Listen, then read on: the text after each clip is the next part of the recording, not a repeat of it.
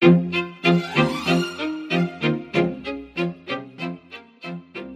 back, our fellow patriots, to the Patriot Lessons American History and Civics podcast. We renew the spirit of America by learning about what makes America the greatest nation in world history, including our founding first principles from our Declaration of Independence, founding fathers and other great patriots who made those principles come to life, the key documents and speeches which embody those principles, as well as flags and other key symbols of America.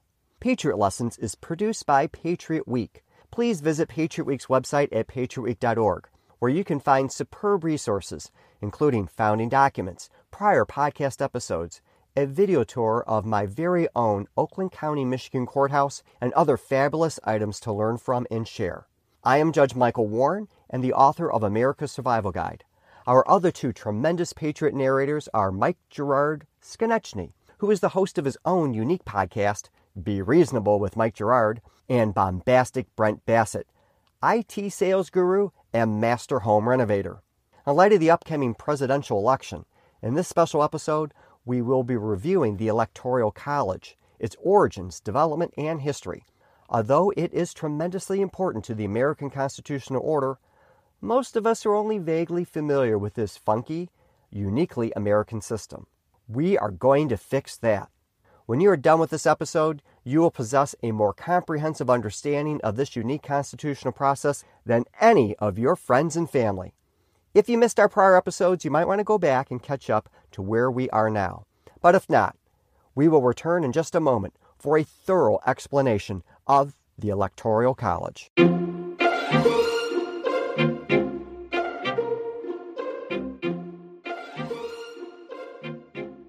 Welcome back, my fellow patriots. To really understand the presidential election process we have in effect today, we need to go back to the Constitutional Convention. A fair warning here, this first section about the Constitutional Convention is not going to be our normal, exciting, and entertaining historical narration.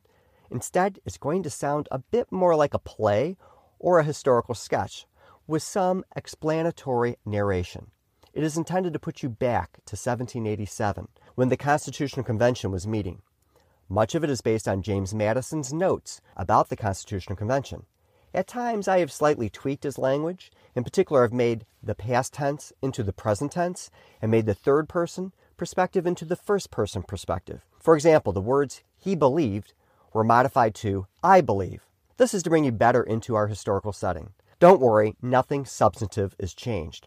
Also, I attempt to keep the subject matters together, so we make no pretense that this is in any sense in strict chronological order, but it is pretty close. Now, forget everything you know about the presidency. Think of our new nation in 1787, with no president, in fact, no executive branch. We have a clean slate on which to create the executive branch. You are a delegate at the Constitutional Convention. Your thinking has been formed by English traditions and sharpened by the Revolution and post-revolutionary period. You're open to new ideas, with the highest concern of preserving liberty, but needing a functioning government at the national level. Join us on our Magic Mystery Tour.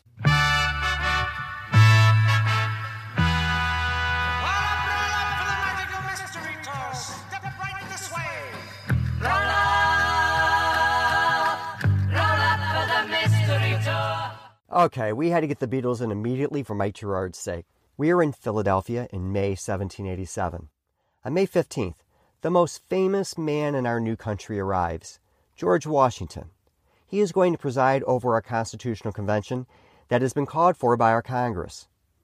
We were chosen a few weeks ago by our state legislature, and we have had a slow, arduous journey by horse over dirt paths, some dignified by the word roads, to arrive at the metropolitan city of Philadelphia. Over the next few weeks, our fellow delegates trickle in. It is hot, humid, muggy, and it's only going to get worse. The city is the largest in the nation.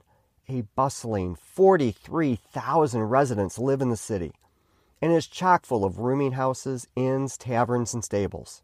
With its museums, theaters, cobblestone roads, a public library, houses of worship, and street lamps, Philadelphia has the feel of a major cosmopolitan European city. The delegates from across the country arrive with the most serious of business at hand, the Articles of Confederation, which provide the framework for the national government is weak and failing. Although the Articles were ratified just a few years ago, the governing principles of the Articles have governed the Continental Congress since 1776. Each state basically retains its sovereignty, and the United States is much more akin to a confederation of independent nations than a unified national government. At the national level, there is only one branch of government, the Congress.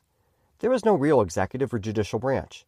The Congress has very limited power, and it is basically paralyzed. Mobs have closed down courthouses. Armed rebels have challenged law and order. We have little standing in foreign affairs. Our states are engaged in trade wars. We have won the war, but are at grave risk of losing the peace.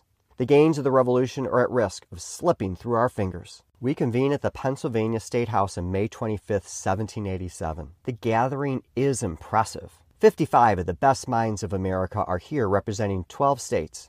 Rhode Island, as usual, takes its own path and fails to appear. Each state sends between 2 and 8 members, but each state only has 1 vote. True, we are missing John Adams and Thomas Jefferson, both on assignment overseas, and Patrick Henry has refused to attend. But otherwise, most of our leading lights are right here. Virginia, the leading state in population, wealth, and leadership, takes the initiative. In just 2 days, the Virginia delegation, through Virginia Governor Edmund Jennings Randolph, lays out a plan for a new national government. True, we are here only to suggest amendments to the Articles of Confederation, but the Articles be damned. Time for a new governing document, a constitution that changes most everything. These Randolph resolutions are also named the Virginia Plan. Although presented by Governor Randolph, the fingerprints of James Madison, the short, weak-voiced but brilliant delegate, are all over it. The Virginia Plan elevates the importance of the separation of powers and divides the government into 3 distinct independent branches, a legislative branch, an executive branch, and a judicial branch. We all agree we should have 3 branches. Montesquieu and others have taught us that 3 independent branches is vital to freedom, and the Articles are dangerously flawed. We engage in a vigorous debate about whether the executive should be composed of 1 or more persons, perhaps even a council, and the length of the term of office, and whether the executive or officer should be eligible for re-election. At first, we can't even agree on the name of the executive officer or council. Suffice it to say that we eventually agree that the executive should be vested in a single person, the president, such a novelty, and that this new president should serve a 4-year term, and the president should be eligible for re-election, without any term limits. The powers vested in the president are strong. He will be the commander-in-chief of the Army and Navy. He will have the authority to nominate and appoint Supreme Court justices, ambassadors, diplomats, and the heads of executive departments. He will have the authority to direct the militia, and he will be able to check the Congress with a veto of legislation. The president will loom large. We can breathe a bit easier because we all know that George Washington will be our first president. But we also know we are creating a constitution for the future. We have to look past Washington, a prospect we all dread, but know must happen. Georgia delegate Abraham Baldwin expresses the convention's sentiment when he writes to a friend. As to a president, it appeared to be the opinion of convention that he should be a character respectable by the nations as well as by the federal empire.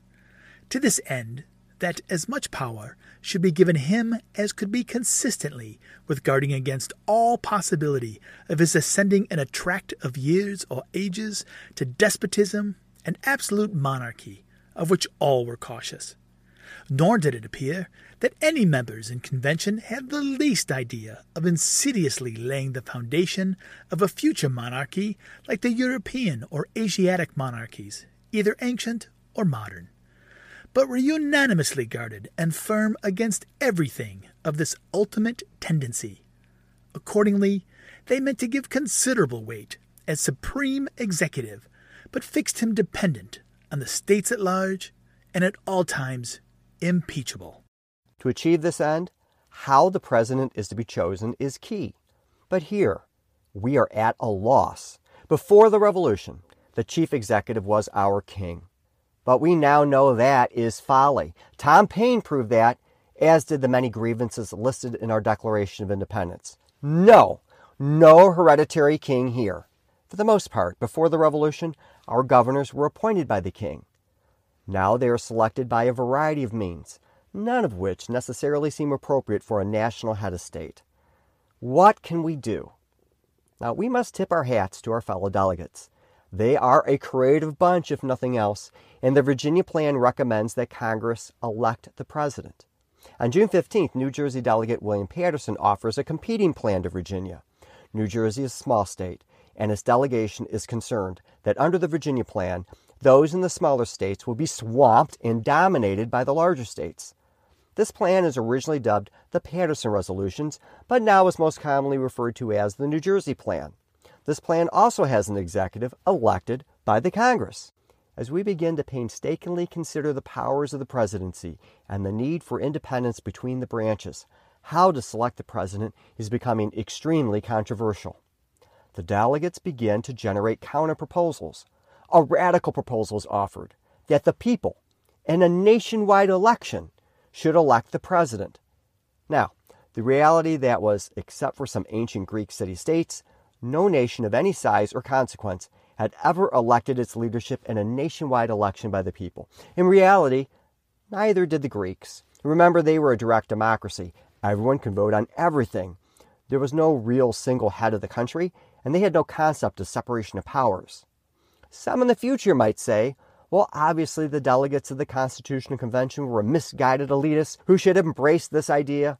Well, they are completely forgetting that in the whole range of thousands of years of human history, no society had, number one, created a government with a true separation of powers, and number two, created a single executive officer who was elected by the people. The American Revolution was about much more than simple independence. We are rearing the fabrics of government itself. That it might fall short of some people's expectations is indicative of blindness to historical circumstances and the amazing accomplishments achieved. Still, that does not stop some of our more visionary founding fathers. Pennsylvania Delegate James Wilson, who is very influential, perhaps a second to James Madison, explains at the convention that he favors a national popular vote for the president. On the convention floor on June 1st, so this is before the New Jersey Plan was offered, Wilson says, "In theory, I am for election by the people. Our experiences, particularly in New York and Massachusetts, showed that an election of the magistrates by the people at large was both convenient and successful. And the objects to choose in such cases must be persons whose merits have general notoriety. I wish to derive not only both branches of the legislature from the people, without the intervention of the state legislatures, but also the executive branch, in order to make them as independent as possible of each other as well as of the states." Wilson points out three reasons to support the popular vote. 1, it is convenient and workable. 2, the power of the president should flow from the people. In other words, if the president is to represent all the people of the nation, then the people should directly vote for and delegate the authority to him. And 3, this method ensures independence from the legislature. Virginia Delegate George Mason responds that he likes the idea, but doubts that it will be logistically possible. What does he mean? Well, an election across 13 states is most difficult. Maybe in the future, we may have technologies we cannot fathom here in 1787. In 1787, there is no mass communication, no paved roads stretching across the nation, and travel is as fast as a horse or sailing ship. People in Georgia barely know where Massachusetts is. How will everyone in the country all vote for the president at the same time? Many of the people will not know the reputations and qualifications of the candidates, being so far-flung across the country. I suspect that even in the future, perhaps even as far as 1876, there may be controversy surrounding who really wins a national election, requiring perhaps the creation of a 15-member committee. Or maybe even in the year 2000, there still may be considerable controversies about elections, such as hanging chads and what votes should count, which can only be resolved by the Supreme Court. And perhaps even 20 years after that, there may be controversies surrounding absentee voting. This idea of a national election seems fanciful thinking, chock full of insuperable logistical issues in 1787. Still, influential Pennsylvania delegate Gouverneur Morris, he is not a governor, he's just got a really cool name, Gouverneur, strongly supports the idea as well. He adds another reason in favor when he speaks on July 17th.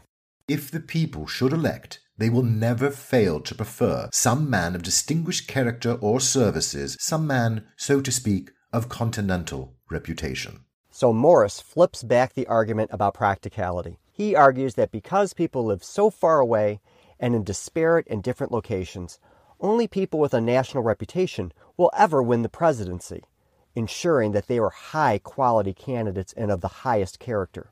As I ponder this prospect, I suspect there is a great truth in this prognostication. I strongly suspect that our first 4 presidents will be Washington, Adams, Jefferson, and Madison. These are truly continental figures of enormous renown and qualifications. Perhaps we will be so blessed. Nevertheless, Morris's argument does not slip by unchallenged. On July 17th, Connecticut delegate Roger Sherman claims that the people will never be sufficiently informed of characters, and besides, will never give a majority of votes to any one man. They will generally vote for some man in their own state, and the largest state will have the best chance for appointment. Indeed, Delegate Charles Pinckney of South Carolina expresses near exasperation when he exclaims that he did not expect to have to hear support yet again for a popular election, since it is able to the most obvious and striking objections. They will be led by a few active and designing men. The most populous states, by combining in favor of the same individual, will be able to carry their points. Gouverneur Morris immediately responds. It is said that in case of an election by the people, that the populous states will combine and elect whom they please. Just the reverse. The people of such states cannot combine. If there be any combination, it must be among their representatives in the legislature. It is said that the people will be led by a few designing men. This might happen in a small district, but it can never happen throughout the continent. With the election of a governor in New York, it is sometimes the case, in particular spots, that the activity and intrigues of little partisans are successful, but the general voice of the state is never influenced by such artifices. It is said that the multitude will be uninformed. It is true that they would be uninformed of what passed in the legislative conclave if the election were to be made there, but they will not be uninformed of those great and illustrious characters which have merited their esteem and confidence. If the executive be chosen by the national legislature, he will not be independent of it, and if not independent, usurpations and tyranny on the part of the legislature will be the consequence. This was the case in England in the last century. It has been the case in Holland, where their senates have engrossed all power. It has been the case everywhere. I am surprised that an election by the people at large should ever have been likened to the Polish election of the first magistrate. An election by the legislature would bear a real likeness to the election by the Diet of Poland. The great must be the electors in both cases, and the corruption and cabal which are known to characterize the one would soon find their way into the other. Appointments made by numerous bodies are always worse than those made by single responsible individuals or by the people at large. Virginia Delegate George Mason clearly comes down against a popular election, explaining that not only will it be impracticable, but it would be as unnatural to refer the choice of a proper character for chief magistrate to the people as it would be to refer the trial of colors to a blind man. The extent of the country renders it impossible that the people can have the requisite capacity to judge of the respective pretensions of the candidates. Earlier in the convention, Massachusetts Delegate Eldridge Gerry explains that although he likes the principle of Wilson's suggestion, he cannot embrace it. He reflects that, I am not clear that the people ought to act directly, even in the choice of electors, being too little informed of personal characters in large districts and liable to deceptions.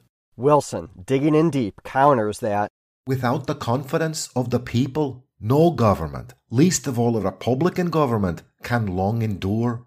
Sherman replies, the less the people have to do with the government, the better.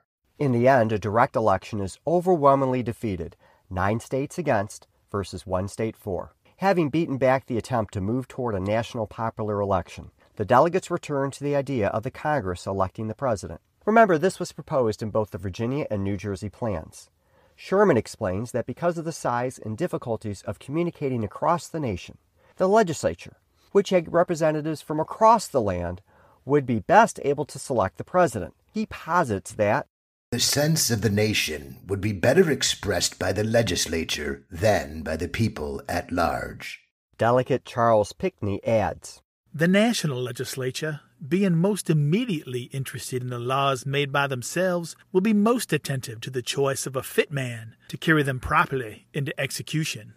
Delegate Sherman bolsters that argument by claiming that the president should be absolutely dependent on the Congress, as it is the will of the Congress which is to be executed. An executive independent from the supreme legislature is the very essence of tyranny, if there is such a thing. Those that support a popular election go on the offensive against this idea. Gouverneur Morris eloquently explains their position, that the president, he will be the mere creature of the legislature if appointed, and impeachable by that body. He ought to be elected by the people at large, by freeholders of the country. That difficulties attend this mode I admit, but they have been overcome in New York and in Connecticut, and would, I believe, be so found in the case of an executive of the United States. If the people should elect, they will never fail to prefer some man of distinguished character or services, some man, if he might so to speak, of continental reputation. If the legislature elect, it will be the work of intrigue, of cabal, and of faction. It will be like the election of a pope by a conclave of cardinals. Real merit will rarely be the title to the appointment.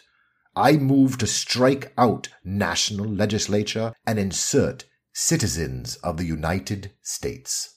Likewise, the idea that the legislature will be seeking a person most fit to execute the laws seems to fly in the face of practical reality. James Wilson argues, the legislature might deserve confidence in some respects and distrust in others.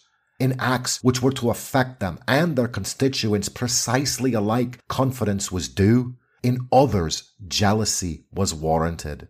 In the appointments to great offices, where the legislature might feel many motives not common to the public, confidence was surely misplaced. This branch of business, it was notorious, was the most corruptly managed of any that had been committed to legislative bodies. In fact, Sherman's major premise, that the president should be absolutely dependent on the Congress, was exactly why this idea of appointment by the Congress should be avoided. It strikes at the heart of separation of powers. Massachusetts Delegate Eldridge Gerry vehemently expresses this sentiment. There would be constant intrigue kept up for the appointment. The legislature and the candidates would bargain and play into one another's hands. Votes would be given by the former under promises or expectations from the latter of recompensing them by series to members of the legislature or their friends. It would lessen that independence of the executive which ought to prevail, would give birth to intrigue and corruption between the executive and legislature previous to the election, and in partiality in the executive afterwards to friends who promoted him. Wilson piles on. A particular objection against an absolute election by the legislature is that the executive in that case would be too dependent to stand as the mediator between the intrigues and sinister views of the representatives and the general liabilities and interests of the people. There is a clique of delegates, including John Rutledge of South Carolina, who argued that an appointment by the Congress would be fine if the president was not eligible for re-election. Once he is appointed, he would be independent of pressure by the Congress, because he would have no incentive to please them at their will. However, this raises another set of concerns. Many argue that what will keep a president in check is the hope that he will be elected again. Take away that accountability and incentive, and we might have an unaccountable runaway tyrant. Others argue if someone is not re-eligible, he should have a very lengthy term in the neighborhood of 7 years, which most delegates think is just way too long. Others, like Eldridge Gerry, agree for the need of the independence from Congress, but want the finest people in the nation to be eligible to serve for more than a single term.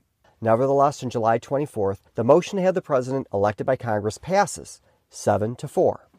But this is not the end of the matter. As a stopgap measure, James Wilson suggests a small committee of congressmen should be vested with this authority, but then they should all retire after they select the president. This goes exactly nowhere. Gouverneur Morris comes back on the attack, this time elaborating in great detail the dangerous road a president dependent upon the approval of the Congress would lead. Of all the possible modes of appointment, that by legislature is the worst. If the legislature is to appoint and to impeach or to influence the impeachment, the executive will be the mere creature of it. I was opposed to the impeachment, but now am convinced that impeachment must be provided for if the appointment is to be of any duration. No man would say that an executive known to be in the pay of an enemy should not be removed in some way or another. I have been charged heretofore by Mr. Mason with inconsistency in pleading for confidence of the legislature on some occasion and urging a distrust on others. The charge was not well-founded. The legislature is worth of unbounded confidence in some respects and able to be distrusted in others. When their interest coincides precisely with that of their constituents, as happens in many of their acts, no abuse of trust is to be apprehended. When a strong personal interest happens to be opposed to the endear's interest, the legislature cannot be too much distrusted. In all public bodies there are two parties. The executive will necessarily be more connected with one than the other. There will be a personal interest, therefore, in one of the parties to oppose, as well as in the other to support him. Much has been said of the intrigues that will be practiced by the executive to get into office. Nothing has been said on the other side of the intrigues to get him out of office. Some leader of a party will always covet his seat, will perplex his administrations, will cabal with the legislature till he succeeds in supplanting him. This was the way in which the King of England was got out, and I mean the real king, the minister. This was the way in which Pitt, Lord Chatham, forced himself into place. Fox was pushing for the matter still further. If he had carried his Indica Bill, which was very near doing, he would have made the minister the king in form almost as well as in substance. Our president will be the British minister. Yet we are about to make him appointable by the legislature. Morris then shoots down the idea that the president should be ineligible for re-election, as this could have the unintended consequence of forming the foundation of something much more terrible. Something has been said of the danger of monarchy. If a good government should not now be formed, if a good organization of the executive should not be provided, I doubt whether we should not have something worse than a limited monarchy. In order to get rid of the dependence of the executive on the legislature, the expedient of making him ineligible a second time has been devised. This is as much to say that we should give him the benefit of experience and then deprive ourselves the use of it. But make him ineligible a second time and prolong his duration to even 15 years? Will he by any wonderful interposition of Providence at that time cease to be a man? No, he will be unwilling to quit his exaltation. The road to his object through the Constitution will be shut.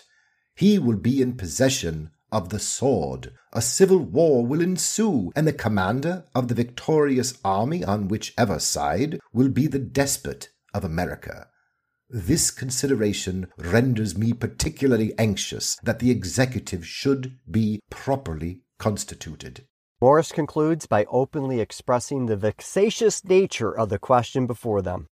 The vice here would not, as in some other parts of the system, be curable. It is the most difficult of all, rightly, to balance the executive. Make him too weak, the legislature will simply usurp his power. Make him too strong, he will usurp on the legislature. I prefer a short period, a re-eligibility, but a different mode of election. A long period would prevent an adoption of the plan. It ought to do so. I would myself be afraid to trust it. I am not prepared to decide on Mr. Wilson's mode of election just hinted by him, but it deserves consideration. I suppose it would be better that chance should decide rather than intrigue. Likely sensing that Morris was having a serious impact on the convention, the next day Madison drives a stake into the heart of the proposal of the election of the president by the Congress, because it is liable to insufferable objections, Besides the general influence of the mode on the independence of the executive in the first place, the election of the chief magistrate would agitate and divide the legislature so much that the public interest would materially suffer by it. Public bodies are always apt to be thrown into contentions, but into more violent ones by such occasions than by any others. In the second place, the candidate would intrigue with the legislature, would derive his appointment from the predominant faction, and be apt to render his administration subservient to its views. In the third place, the ministers of foreign powers would have and would make use of the opportunity to mix their intrigues and influence with the election. Limited as the powers of the executive are, it will be an object of great moment with the great rival powers of Europe, who have American possessions, to have at the head of our government a man attached to their respective politics and interest. No pains, nor perhaps expense, will be spared to gain from the legislature an appointment favorable to their wishes. Germany and Poland are witnesses of this danger. In the former, the election of the head of the empire, till it became in a manner hereditary, interested all Europe, and was much influenced by foreign interference. In the latter, although the elective magistrate has very little real power, his election has at all times produced the most eager interference of foreign princes, and has, in fact, at length slid entirely into foreign hands. The tide has turned. Election by the Congress is defeated 7-4. Previously, Eldridge Gerry moves that the governors of each state elect the president, with each governor having as many votes as the states would have in the Senate. He argues that it will lead to the selection of the finest men. Virginia Delegate Madison objects. An appointment by the state's executive was liable, among other objections, to this insuperable one, that being standing bodies, they could and would be courted and intrigued with the candidates by their partisans and by the ministers of foreign powers. This proposal is soundly defeated 9-0. But Gerry was tenacious. A short time later, he comes back. He modifies the proposal to include that it would be governors with the advice of their councils, or if there are no councils, by electors chosen by the legislatures. The delegates just ignore this proposal altogether. In passing, some delegates suggest allowing the state legislatures to appoint the president. But Madison comes down hard against this idea. The legislatures of the states had betrayed a strong propensity to a variety of pernicious measures. One object of the national executive, so far as it would have a negative on the laws, was to control the national legislature, so far as it might be infected with a similar propensity. Refer the appointment of the national executive to the state legislatures, and this controlling purpose may be defeated. The legislature can and will act with some kind of regular plan, and will promote the appointment of a man who will not oppose himself to a favorite object. Should a majority of the legislatures at the time of the election have the same object or different objects of the same kind, the national executive would be rendered subservient to them. In other words, Madison explains that part of the point of a president is to allow him to veto unwise or unconstitutional state legislation. At that time, the idea that the federal government could veto state legislation was under serious consideration. And if the state legislators appointed the president, he would never have the inclination to veto those laws. Another proposal. Bites the dust. Another one bites the dust. The convention, Madison points out, is running out of options. Being creative and intellectually honest, he voices yet another option, which is never even articulated by another delegate, to have the president selected by the United States Supreme Court. But Madison quickly brushes that aside, because that is out of the question. He likewise dismisses any idea that the state judiciaries would appoint the president. The convention has been going on for months, yet we are stumped. Or are we? After the New Jersey plan has been presented, New York delegate Alexander Hamilton suggests a plan, among other things, by which the president will be chosen by electors chosen by the people. But, as Connecticut delegate William Samuel Johnson expressed it, the gentleman from New York has been praised by everybody. He has been supported by none." Hamilton's idea fell like a lead balloon. But at least we have breached the idea of electors. Another interesting idea percolates. North Carolina delegate Hugh Williamson comes up with an innovative idea, giving each voter 3 votes. "I am sensible that strong objections may lay against an election of the executive by the legislature and that it opened a door for foreign influence. The principal objection against an election by the people seemed to be the disadvantage under which it would police the smaller states. I suggest a cure for this difficulty, that each man should vote for 3 candidates. One of them would be probably of his own state, the other 2 from some other states, and as probably of as small as a large one." Bizarre? Yes. Genius? Maybe. Gouverneur Morris spies its merits and proposes a counter, that each voter could cast 2 votes, and one could not be from his home state. Looking around, Madison muses out loud and thinks something valuable might be made of the suggestion with the proposed amendment of it. The second best man in this case would probably be the first in fact. The only objection which occurred was that each citizen, after having given his vote for his favorite fellow citizen, would throw away his second on some obscure citizen of another state in order to ensure the object of his first choice. But it can hardly be supposed that the citizens of many states would be so sanguine of having their favorite elected as not to give their second vote with sincerity to the next object of their choice. But Delegate Jerry will have none of it. "A popular election in this case, of more than one vote, is radically vicious. The ignorance of the people would put it in the power of some one set of men, dispersed through the Union and acting in concert, to delude them into any appointment. Such a society of men existed in the order of the Cincinnati. They are respectable, united, and influential. They will, in fact, elect the chief magistrate in every instance, if the election be referred to the people. His respect for the characters composing this society could not blind him to the danger and impropriety of throwing such a power into their hands." The subtext here is clear. George Washington, the indispensable man, the leader who kept our country together in its darkest hour, who is at this very moment the president of the Constitutional Convention, and whose mere presence is absolutely necessary for this convention to have a whisper of a chance, is the inspiration for the Society of the Cincinnati, named after a glorified Roman general who Washington emulated. And here is Delegate Jerry, fearlessly refusing to allow a presidential election process that will empower the society that idolizes Washington. Now, that is gutsy. Still groping somewhat in the dark, Pennsylvania Delegate John Dickinson takes the floor with a very innovative proposal. In essence, he suggests that each state nominate one person, and the president would be chosen by either the Congress or electors that Congress appoints.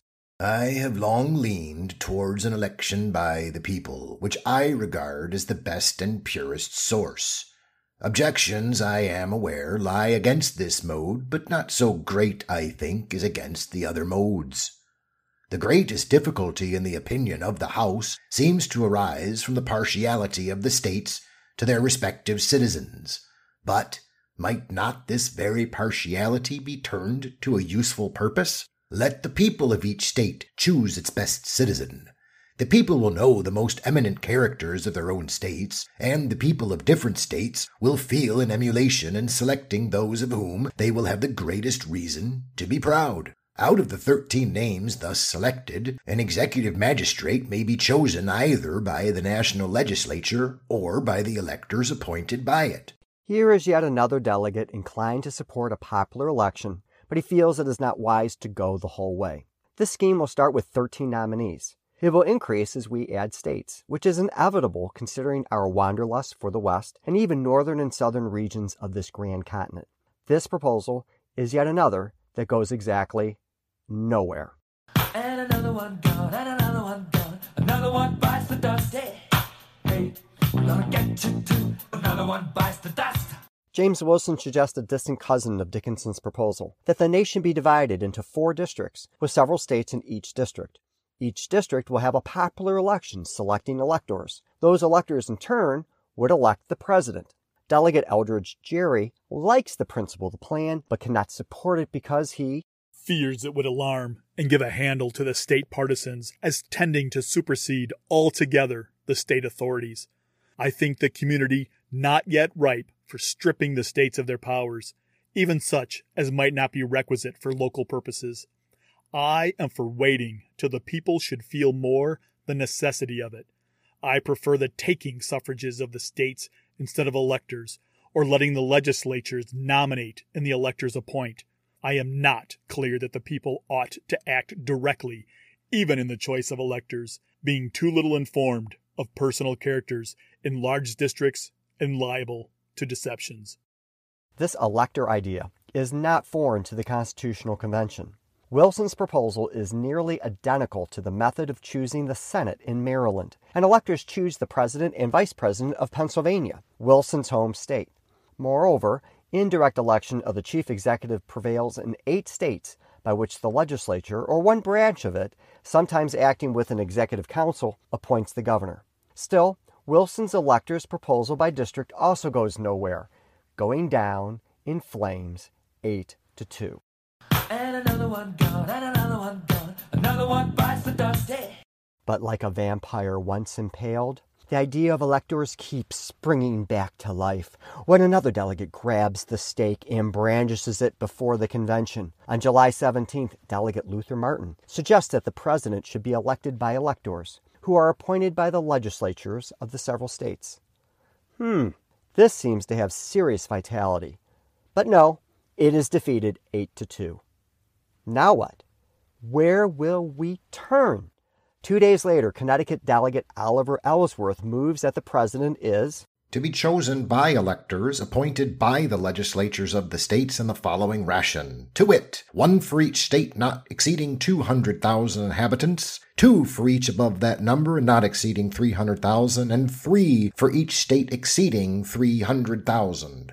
Delegate Gerry jumps on board, but recommends that the electors be capped at 25 and lists a specific proportion of the number of electors assigned to each state. Delegate Ellsworth is willing to take what he can. He moves that the question be divided. The first part is whether the national executive should be appointed by electors, and it passes 6-3. The election of the president is finally coalescing around electors. The second part of the question is whether the state legislatures will appoint the electors, and that garners even stronger support, 8-2.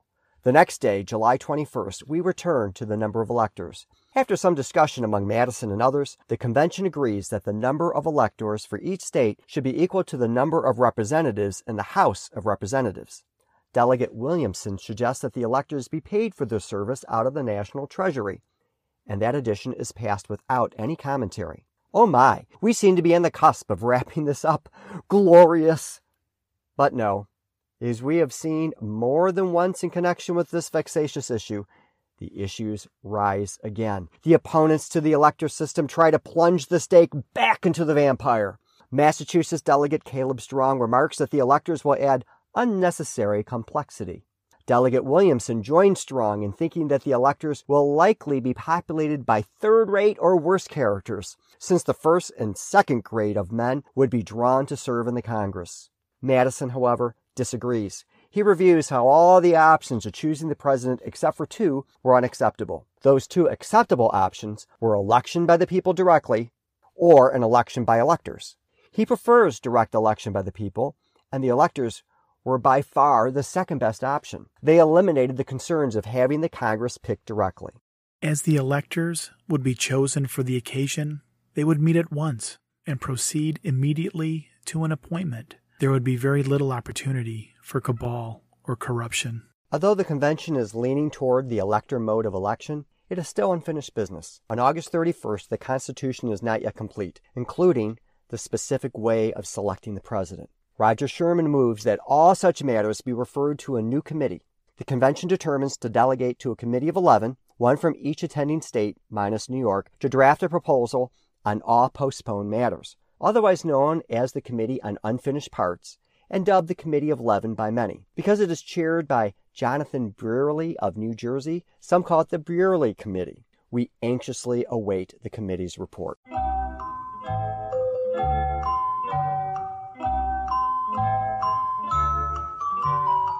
On September 4th, the Brearley Committee comes back proposing a system of electors, but it is materially different than what was proposed before. The electors would be chosen in each state in the manner as its legislature might direct.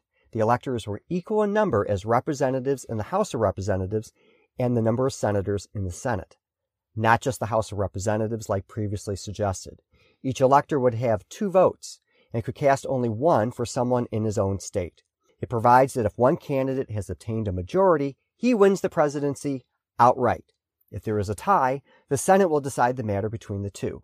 If there is no majority and no tie, then the Senate will choose between the top 5 candidates.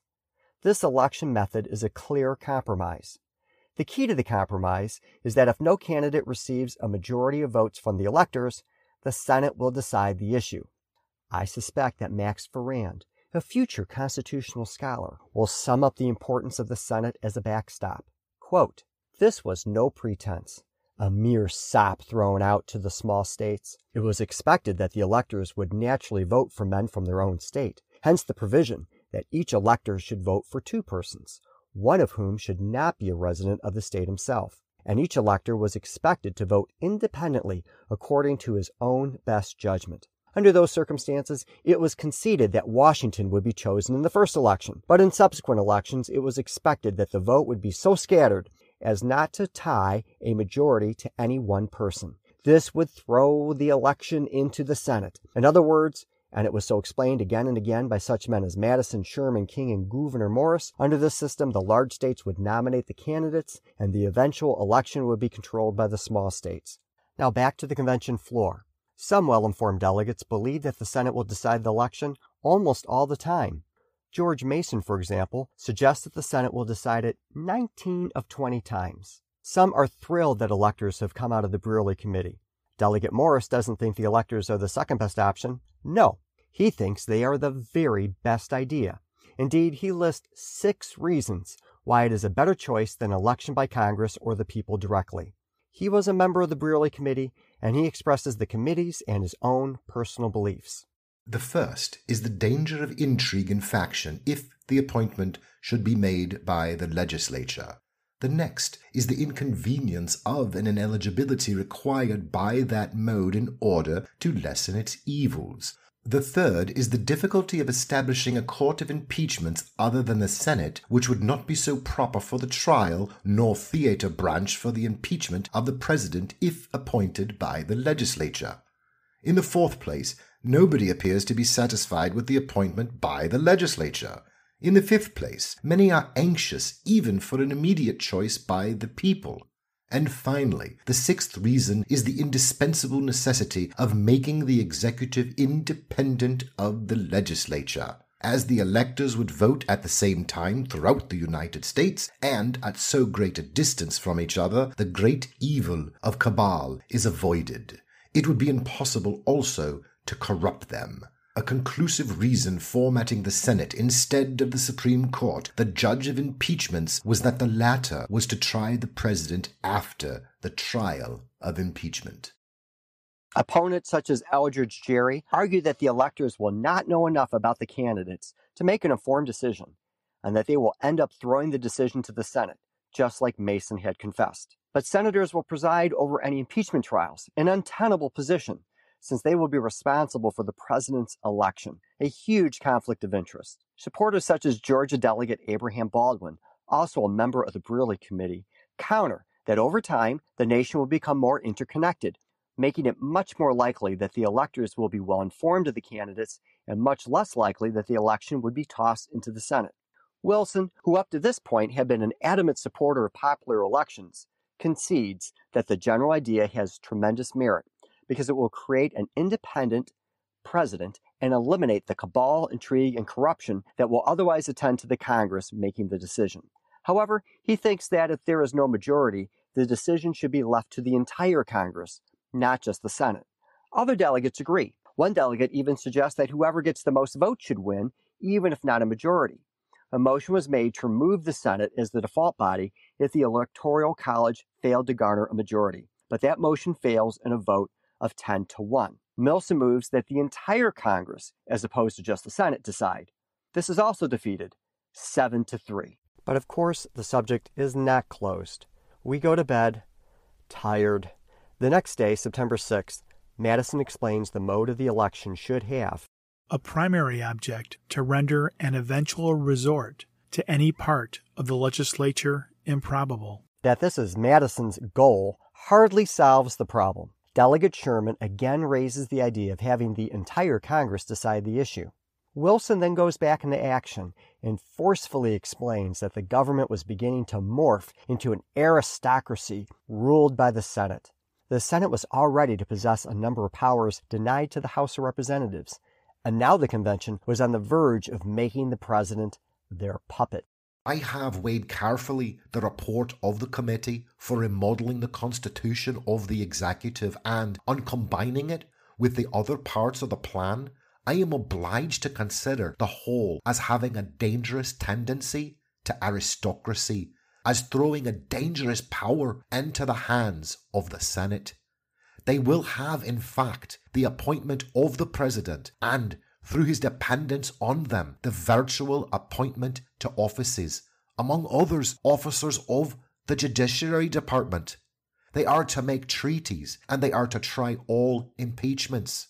In allowing them thus to make the executive and judiciary appointments to be the court of impeachments, and to make treaties which are the laws of the land, the legislative, executive, and judiciary powers are all blended in one branch of government. The power of making treaties involves the case of subsidies, and here, as an additional evil, foreign influence is to be dreaded. According to the plan as it now stands, the president will not be the man of the people as he ought to be, but the minion of the Senate. He cannot even appoint a tidewater, a customs official who supervises the landing of goods without the Senate. I think the Senate is too numerous a body for making appointments to office. The Senate will, moreover, in all probability, be in constant session. They will have high salaries, and with all the powers and the president in their interest, they will depress the other branch of the legislature and aggrandize themselves in proportion. Add to this all that the Senate sitting in conclave can, by holding up to their respective states various and improbable candidates, contrive so to scatter their votes as to bring the appointment of the president ultimately to themselves. Upon the whole, I think the new mode of appointing the president, with some amendments, is a highly valuable improvement, but I will never agree to purchase it at the price of ensuing parts of the report, nor befriend a system which they make apart. Morse can't believe his ears. He counters that this idea is preposterous. The Senate has no power alone. Every power it has is bounded and checked by the other branches. It is not an aristocracy. The Senate has a voice in appointing the president out of all of the citizens of the United States. By this, they are limited to 5 candidates previously nominated to them, with a probability of being barred altogether by the successful ballot of the electors.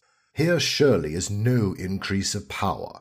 They are now to appoint judges nominated to them by the president. Before, they had the appointment without any agent whatever of the president. Here again is surely no additional power. If they are to make treaties, as the plan now stands, the power is the same in the printed plan. If they are to try impeachments, the judges must have been triable by them before.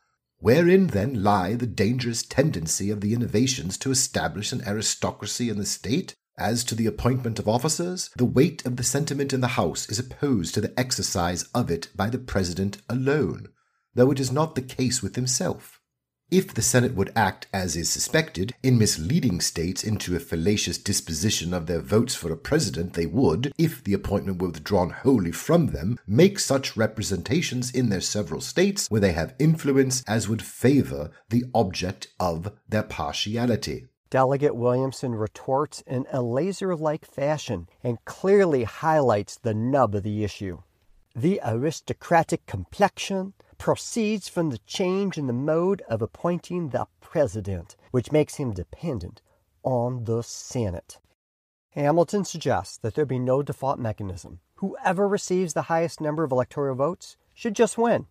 And this proposal is met with thunderous silence. It is not even put to a vote. Roger Sherman ignores Hamilton. Instead, he suggests striking the Senate and replacing it with the House of Representatives, with each delegation having only one vote. George Mason supports this move as lessening the aristocratic influence of the Senate. This amendment passes 10-1. At the end of the exhaustive and exhausting debate, the language approved by the Constitutional Convention, sent to Congress, and then eventually to the states for ratification, was as follows. Article 2, Section 1. The executive power shall be vested in a President of the United States of America. He shall hold his office during the term of 4 years, and together with the Vice President, chosen for the same term, be elected as follows. Each state shall appoint, in such manner as the legislature thereof may direct, a number of electors, equal to the whole number of senators and representatives to which the state may be entitled in the Congress. But no senator or representative or person holding an office of trust or profit under the United States shall be appointed an elector. The electors shall meet in their respective states and vote by ballot for 2 persons, of whom one at least shall not be an inhabitant of the same state with themselves. And they shall make a list of all the persons voted for, and of the number of votes for each, which list they shall sign and certify, and transmit sealed to the seat of the government of the United States, directed to the President of the Senate. The President of the Senate shall, in the presence of the Senate and House of Representatives, open all the certificates, and the votes shall then be counted. The person having the greatest number of votes shall be the President, if such number be a majority of the whole number of electors appointed, and if there shall be more than one who have such majority, and have an equal number of votes, then the House of Representatives shall immediately choose by ballot one of them for President. And if no person have a majority, then from the 5 highest on the list, the said House shall, in like manner, choose the President. But in choosing the President, the vote shall be taken by states, the representation from each state having 1 vote. A quorum for this purpose shall consist of a member or members from 2/3 of the states, and a majority of all the states shall be necessary to a choice. In every case, after the choice of the President, the person having the greatest number of votes of the electors shall be the Vice President. But if there shall remain 2 or more who have equal votes, the Senate shall choose from them by ballot the Vice President. Now, we understand how we came to this complicated process in the first instance. But the people who had to decide whether or not to ratify the Constitution are not privy to the deliberations of the Constitutional Convention. The Convention is not followed 24 hours a day, 7 days a week by cable news, no tweets or Facebook posts about the Convention. In fact, there is no social media or TV. There is no radio. There are not even newspaper reports. The Constitutional Convention is held in secret. Some delegates, like Madison, took notes, but those are not public either. When the Constitution is unveiled, it unleashes a torrent of discontent and opposition.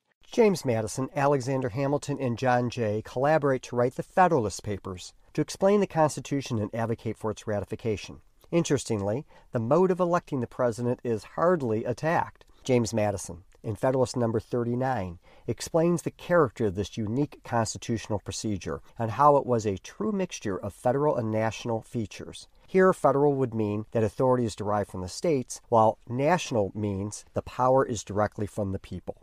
He explains, The executive power will be derived from a very compound source. The immediate election of the president is to be made by the states in their political characters. The votes allowed to them are in a compound ratio, which considers them partly as distinct and co-equal societies, partly as unequal members of the same society.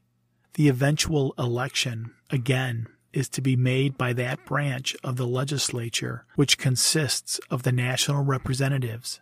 But in this particular act, they are to be thrown into the form of individual delegations from so many distinct and co-equal bodies politic.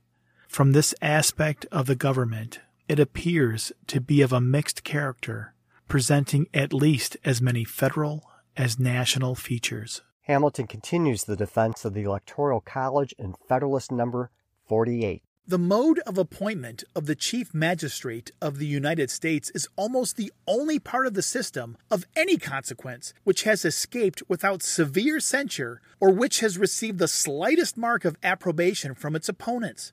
The most plausible of these, who has appeared in print, has even deigned to admit that the election of the president is pretty well guarded. I venture somewhat further, and hesitate not to affirm that if the manner of it be not perfect, it is at least excellent. It unites in an eminent degree all the advantages, the union of which was to be desired. The assessment that there is little controversy over the selection mode of the president rings true. The Anti-Federalists, those opposing the adoption of the Constitution, focus on the lack of a Bill of Rights, the aristocratic nature of the Senate, the purported dangers of the tax and spending powers, along with unnecessary improper clause, and similar concerns. How the president is elected is very low on the agenda. Nevertheless, Hamilton highlights why this mode is appropriate. He notes that selecting a small number of electors enables them to calmly deliberate and become informed, and will naturally tend to have the selection of the best informed persons as electors. He elaborates that by creating an intermediate body between the states or Congress, they will be much less apt to convulse the community with any extraordinary or violent movements than the choice of one who was himself to be the final object of the public wishes. And as the electors, chosen in each state, are to assemble and vote in the state in which they are chosen, this detached and divided situation will expose them much less to heats and ferments which might be communicated from them to the people than if they were all to be convened at one time in one place.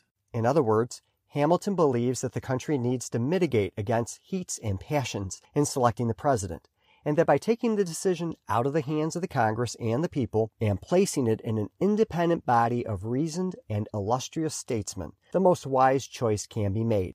And by having each set of electors meet in their own respective states, it insulates them from such passions, versus having everyone convening at the same time and place. Now, at this time, America is a very young country. Although we won our independence from the greatest empire in world history, America is surrounded by European powers on the continent. The founders are very concerned that foreign intrigue could corrupt the process of choosing the president.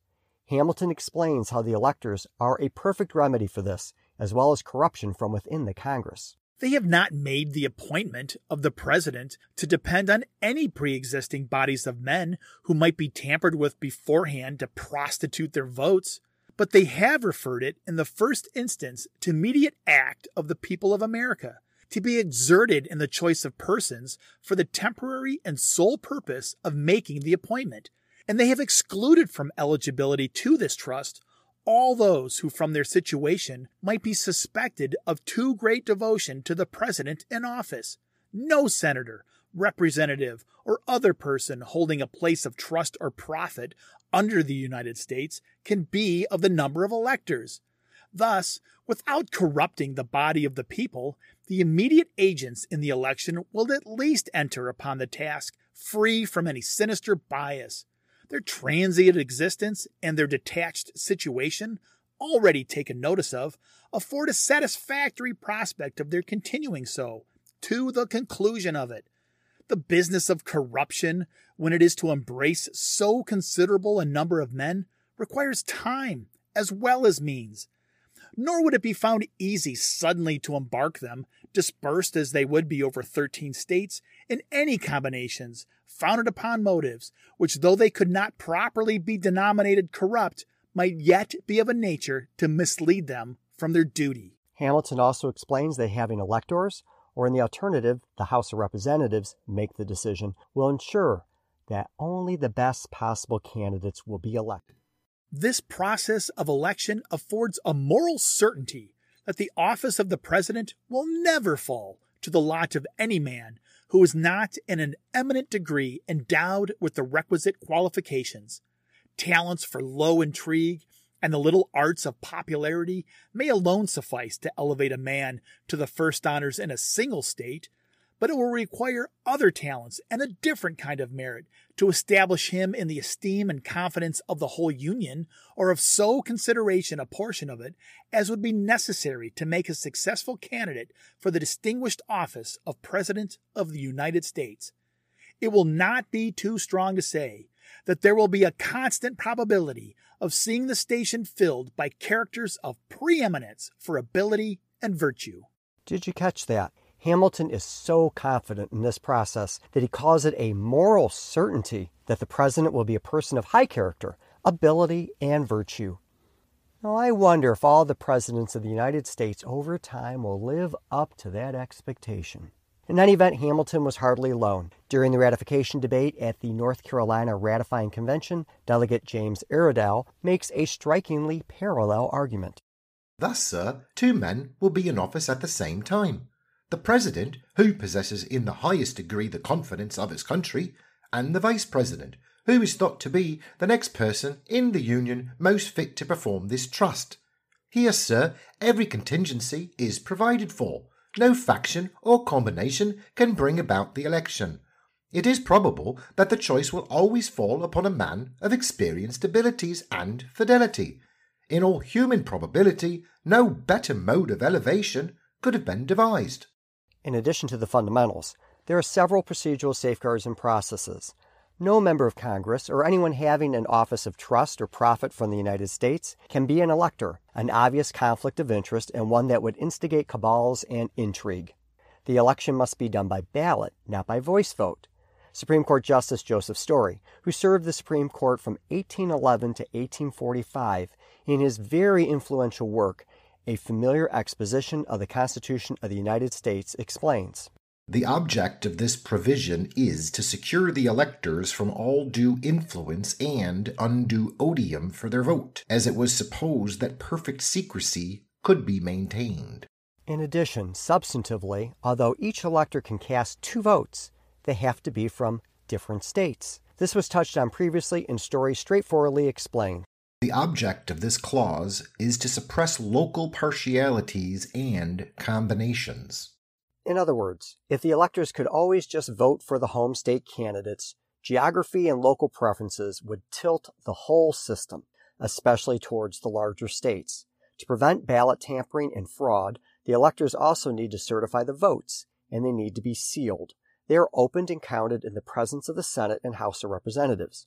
Furthermore, it would take a majority of elector ballots to win outright, otherwise it will go to the House of Representatives. Whether Mason was correct that the convention really believed that 19 of 20 elections would be resolved this way is entirely unknown, but what we do know is that they reject the idea of just simply having the highest vote getter win.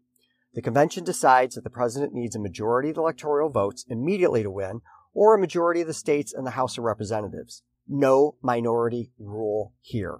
Eventually, the Constitution is ratified with what some dub the Electoral College in place, and so ends our historical sketch. And of course, that is the end of the story. The founders are perfect, and all has gone well ever since.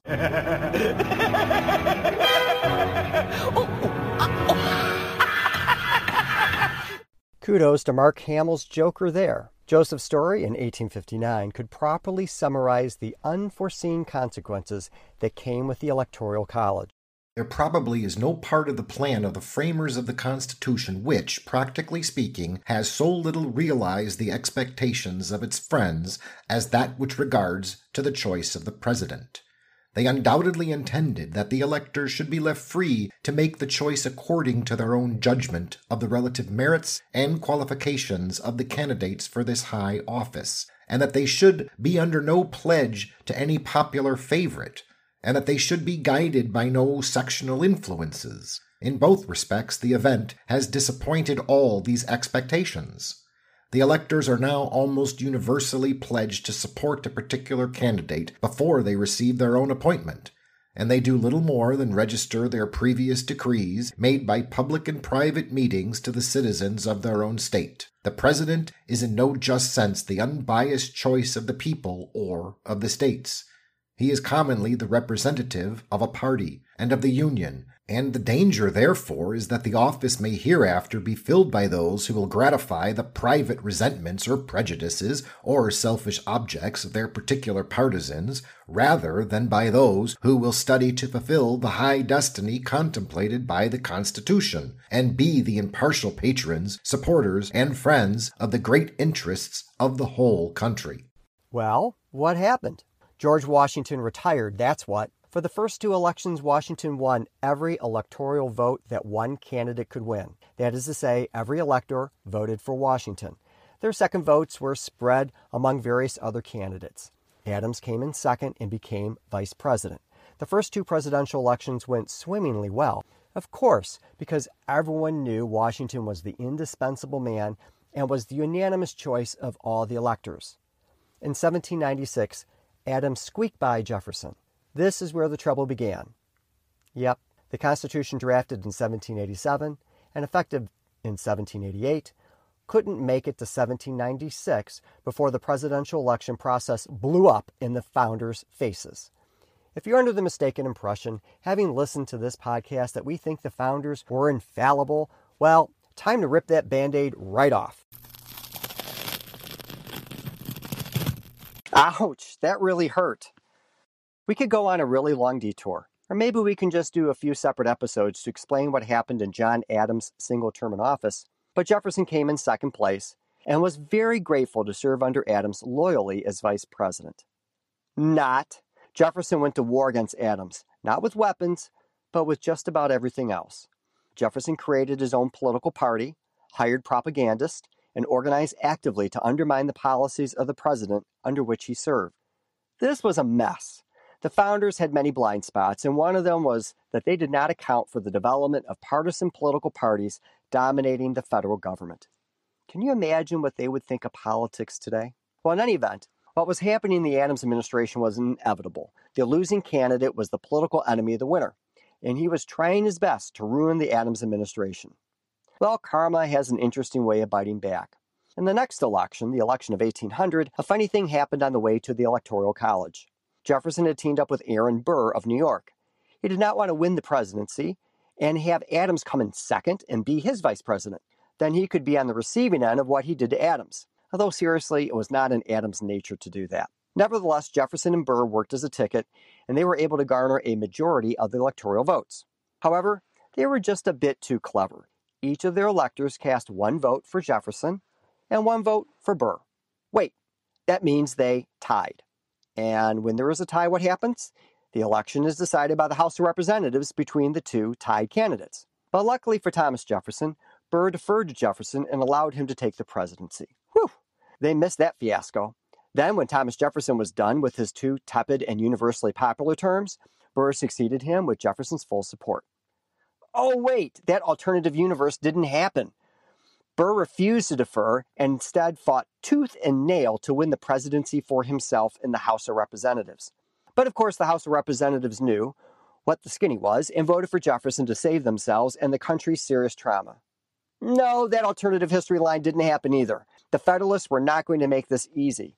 In the end, after a torturous period, the House of Representatives eventually did support Jefferson, but only after Alexander Hamilton, who despised Jefferson, supported Jefferson because he thought at least Jefferson had principles, and Burr had none. In the end, Hamilton signed his own death warrant, but that is the subject of a future episode or two, or a Broadway musical. It took 36 ballots in the House of Representatives for Jefferson to win. Delaware, which ironically had one congressman, a Federalist and Adams supporter, Representative James A. Bayard, announced that for the sake of the Union, and probably influenced by Hamilton's announcement, that he was going to vote for Jefferson. Other Federalists from South Carolina, Maryland, and Vermont followed suit by abstaining, and Jefferson won. By the way, the musical completely flubs this whole campaign and the debacle in its wake. In what Jefferson called the Revolution of 1800, he took power. In the end, there was a peaceful transfer of power from one party to another. America had demonstrated to the world an earth-shattering first, the leaders of a major nation turning over power to their enemies in a peaceful election. But in the midst of this awesome lesson, another was also revealed, a terrible flaw of the Electoral College. Thankfully, the leadership of the country moved quickly to fix at least a major part of the problem. No, this time they really did. On December 9, 1803, Congress passed the 12th Amendment. It was ratified barely 6 months later on June 15, 1804. Here it is. The electors shall meet in their respective states and vote by ballot for president and vice president, one of whom at least shall not be an inhabitant of the same state with themselves. They shall name in their ballots the person voted for as president, and in distinct ballots the person voted for as vice president. And they shall make distinct lists of all persons voted for as president, and of all persons voted for as vice president, and of the number of votes for each, which list they shall sign and certify, and transmit sealed to the seat of the government of the United States, directed to the President of the Senate. The President of the Senate shall, in the presence of the Senate and House of Representatives, open all the certificates, and the votes shall then be counted. The person having the greatest number of votes for president shall be president, if such number be a majority of the whole number of electors appointed. And if no person have such majority, then from the persons having the highest numbers not exceeding 3 on the list of those voted for as president, the House of Representatives shall choose immediately by ballot the president. But in choosing the president, the vote shall be taken by states, the representation from each state having 1 vote. A quorum for this purpose shall consist of a member or members from 2/3 of the states, and a majority of all the states shall be necessary to a choice. And if the House of Representatives shall not choose a president, whenever the right of choice shall devolve upon them, before the 4th day of March next following, then the vice president shall act as president, as in case of the death or other constitutional disability of the president. The person having the greatest number of votes as vice president shall be the vice president, if such number be a majority of the whole number of electors appointed, and if no person having a majority, then from the 2 highest numbers on the list, the Senate shall choose the vice president. A quorum for this purpose shall consist of 2/3 of the whole number of the senators, and a majority of the whole number shall be necessary to a choice. But no person constitutionally ineligible to the office of president shall be eligible to that of vice president of the United States. That was a pretty long and tedious, but it made some fundamental changes to the Constitution. The electors no longer had 2 votes for president. They had 1 vote for president and 1 vote for vice president. This eliminated the election of 1800 problem by not allowing a tie of people running from the same party. That is, it solved the Jefferson-Burr problem. It also practically eliminated the Adams-Jefferson problem because electors now presumably would vote for a ticket, so the enemy of the president would not be chosen as the vice president. I mean, technically electors could do that, but practically it has never happened. Like before, if there is no majority, the election of the president is sent to the House of Representatives, but the House of Representatives can only select from the top 3 vote getters, not 5 like the original Constitution. Likewise, if there is no majority for the vice president, that election is referred to the Senate, but only from the top 2 vote getters.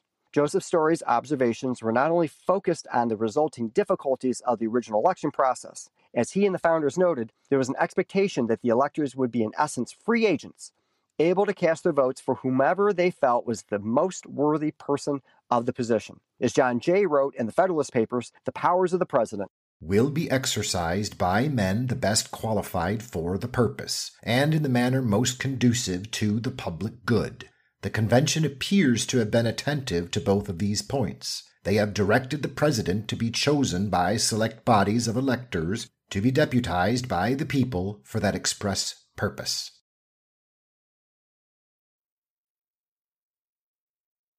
But that broke down pretty rapidly. Remember, the Constitution allows the states to choose the method of selection of the electors. For the first election in 1788, 5 legislatures chose to decide to elect the delegates directly.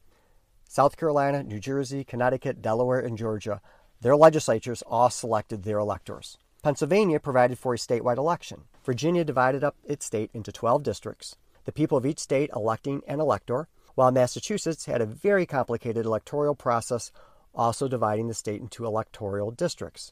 Maryland had a general election, but reserved 5 slots for the Western Shore and 3 for the Eastern Shore. New Hampshire provided for an election by majority vote, but if there was no selection, it would default to the legislature, and that's what happened.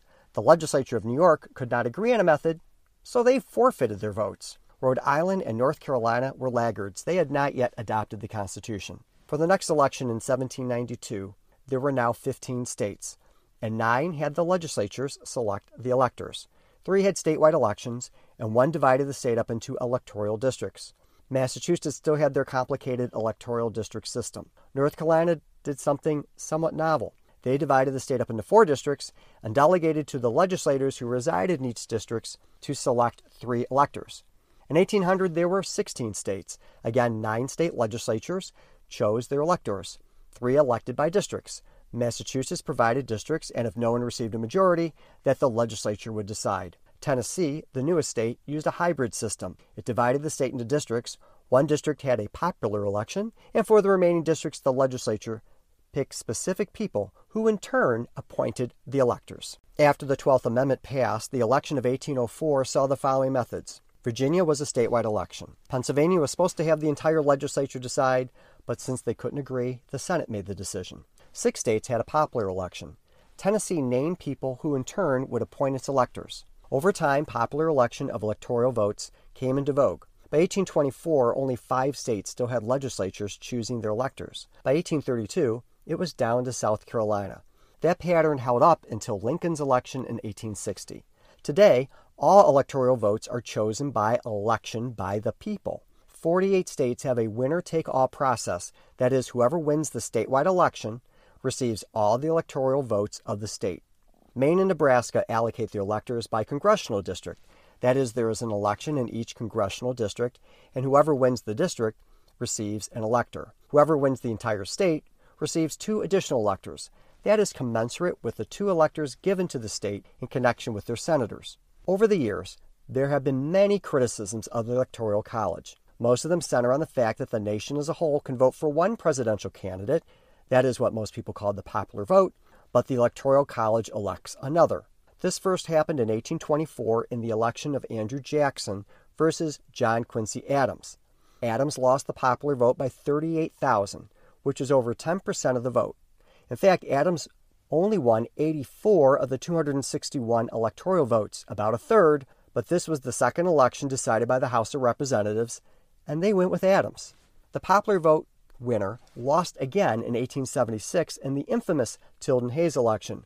It was infamous not because of the Electoral College, but because of widespread fraud. Rutherford B. Hayes lost the popular vote by over 250,000 votes, which was about 3% of the vote, and won just slightly more than a majority of electoral votes. Benjamin Harris won election in 1888 while losing the popular vote by 90,000, but he won close to 60% of the electoral votes. He knew how to game that system.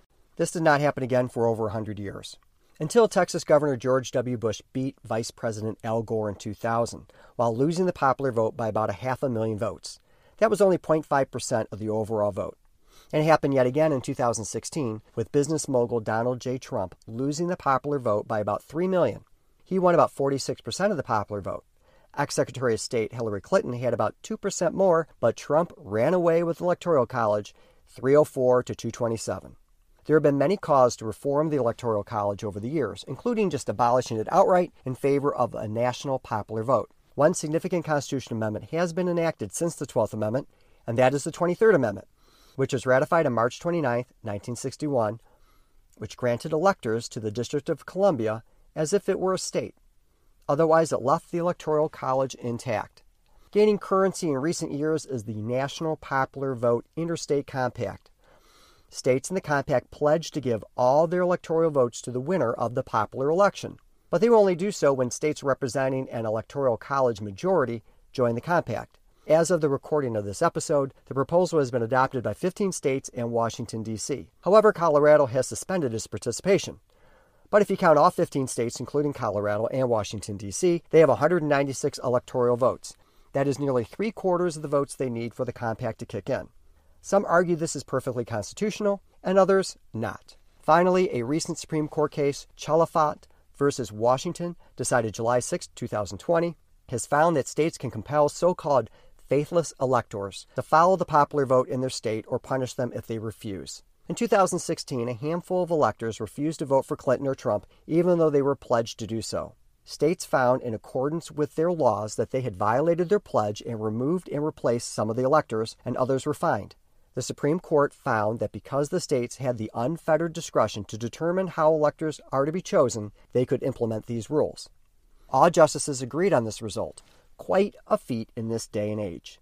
7 joined the majority written by Justice Elena Kagan, which found that the operative language in the Constitution allowed the states to impose these restrictions. Justice Clarence Thomas wrote a concurring opinion joined by Justice Neil Gorsuch, reasoning that under the 10th Amendment and the doctrine of enumerated powers, the states had the authority to do whatever they chose to do unless it was banned by the Constitution.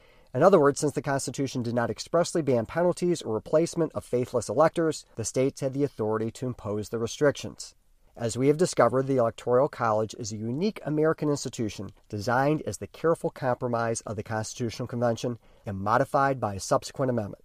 Yet, I bet you were never taught much of this in school. Such a shame and a slap in the face of our founding generation. We certainly can agree or disagree with the Electoral College, but we should understand its origin and its purpose before we undertake any major changes to this constitutional structure. Some key takeaways from this episode.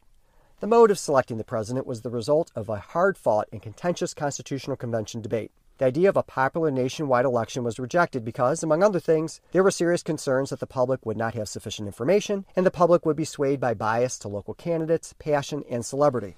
The idea of a congressional election of the president was also rejected because, among other things, of grave concerns about the independence of the president, as well as formations of cabals and corruption. The Electoral College was intended to mediate the passions of the people, as well as the dangers of elections by Congress, by creating an independent body whose sole function was to select the best candidate. How electors are chosen is determined by the legislature of each state. Each state have the number of electors equal to the number of representatives in the House of Representatives and Senators. President and Vice President now run as a slate, and electors cast one vote for each. The person receiving an outright majority of electors becomes President and Vice President, respectively. Otherwise, the House of Representatives chooses the President, selecting from the top 3 vote-getters. Each state has one vote, chosen by a majority of its representatives. A similar process works for the Vice President, but he or she is chosen by the Senate out of the top 2 vote-getters.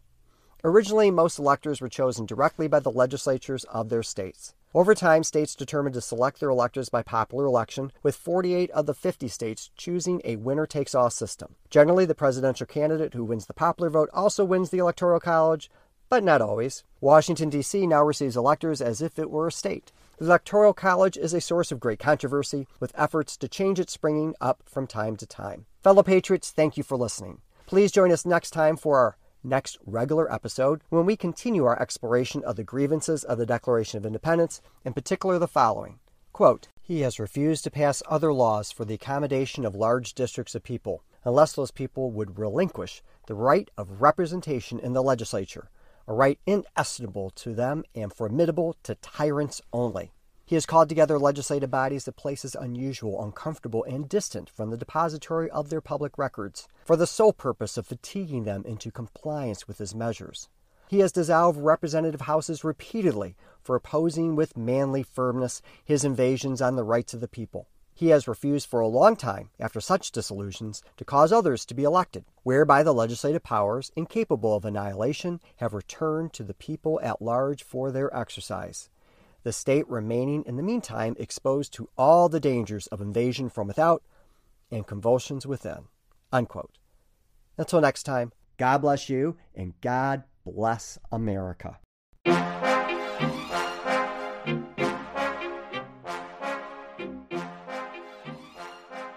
Thank you, Patriots, for listening to Patriot Lessons. I'm David Drewicki, and we hope you enjoyed this episode. Please subscribe to our podcast and rate us. That is, if you're going to give those 5 golden stars. We can be found on Apple Podcasts, Google, Anchor, and many other platforms. You can also learn more by visiting patriotweek.org. Patriot Week is celebrated every year from September 11, the anniversary of the terrorist attacks, through September 17, the anniversary of the signing of the Constitution. It has been recognized by the U.S. Senate and many states. Patriot Week was started by then 10-year-old Leah Warren when she pounded on the table and demanded a new celebration of America. You can follow us on Facebook on our Patriot Week Foundation page and on Instagram at Patriot Week 1776. If you are interested in becoming involved in this grassroots effort or have any questions or comments, please send us a message on the social media platforms I mentioned or connect with Judge Warren directly at mwarren@patriotweek.org. Also consider Judge Warren's book, America's Survival Guide, How to Stop America's Impending Suicide by Reclaiming Our First Principles in History, by visiting americassurvivalguide.com, Amazon, or any other online retailer. Until next time, God bless you, and God bless America.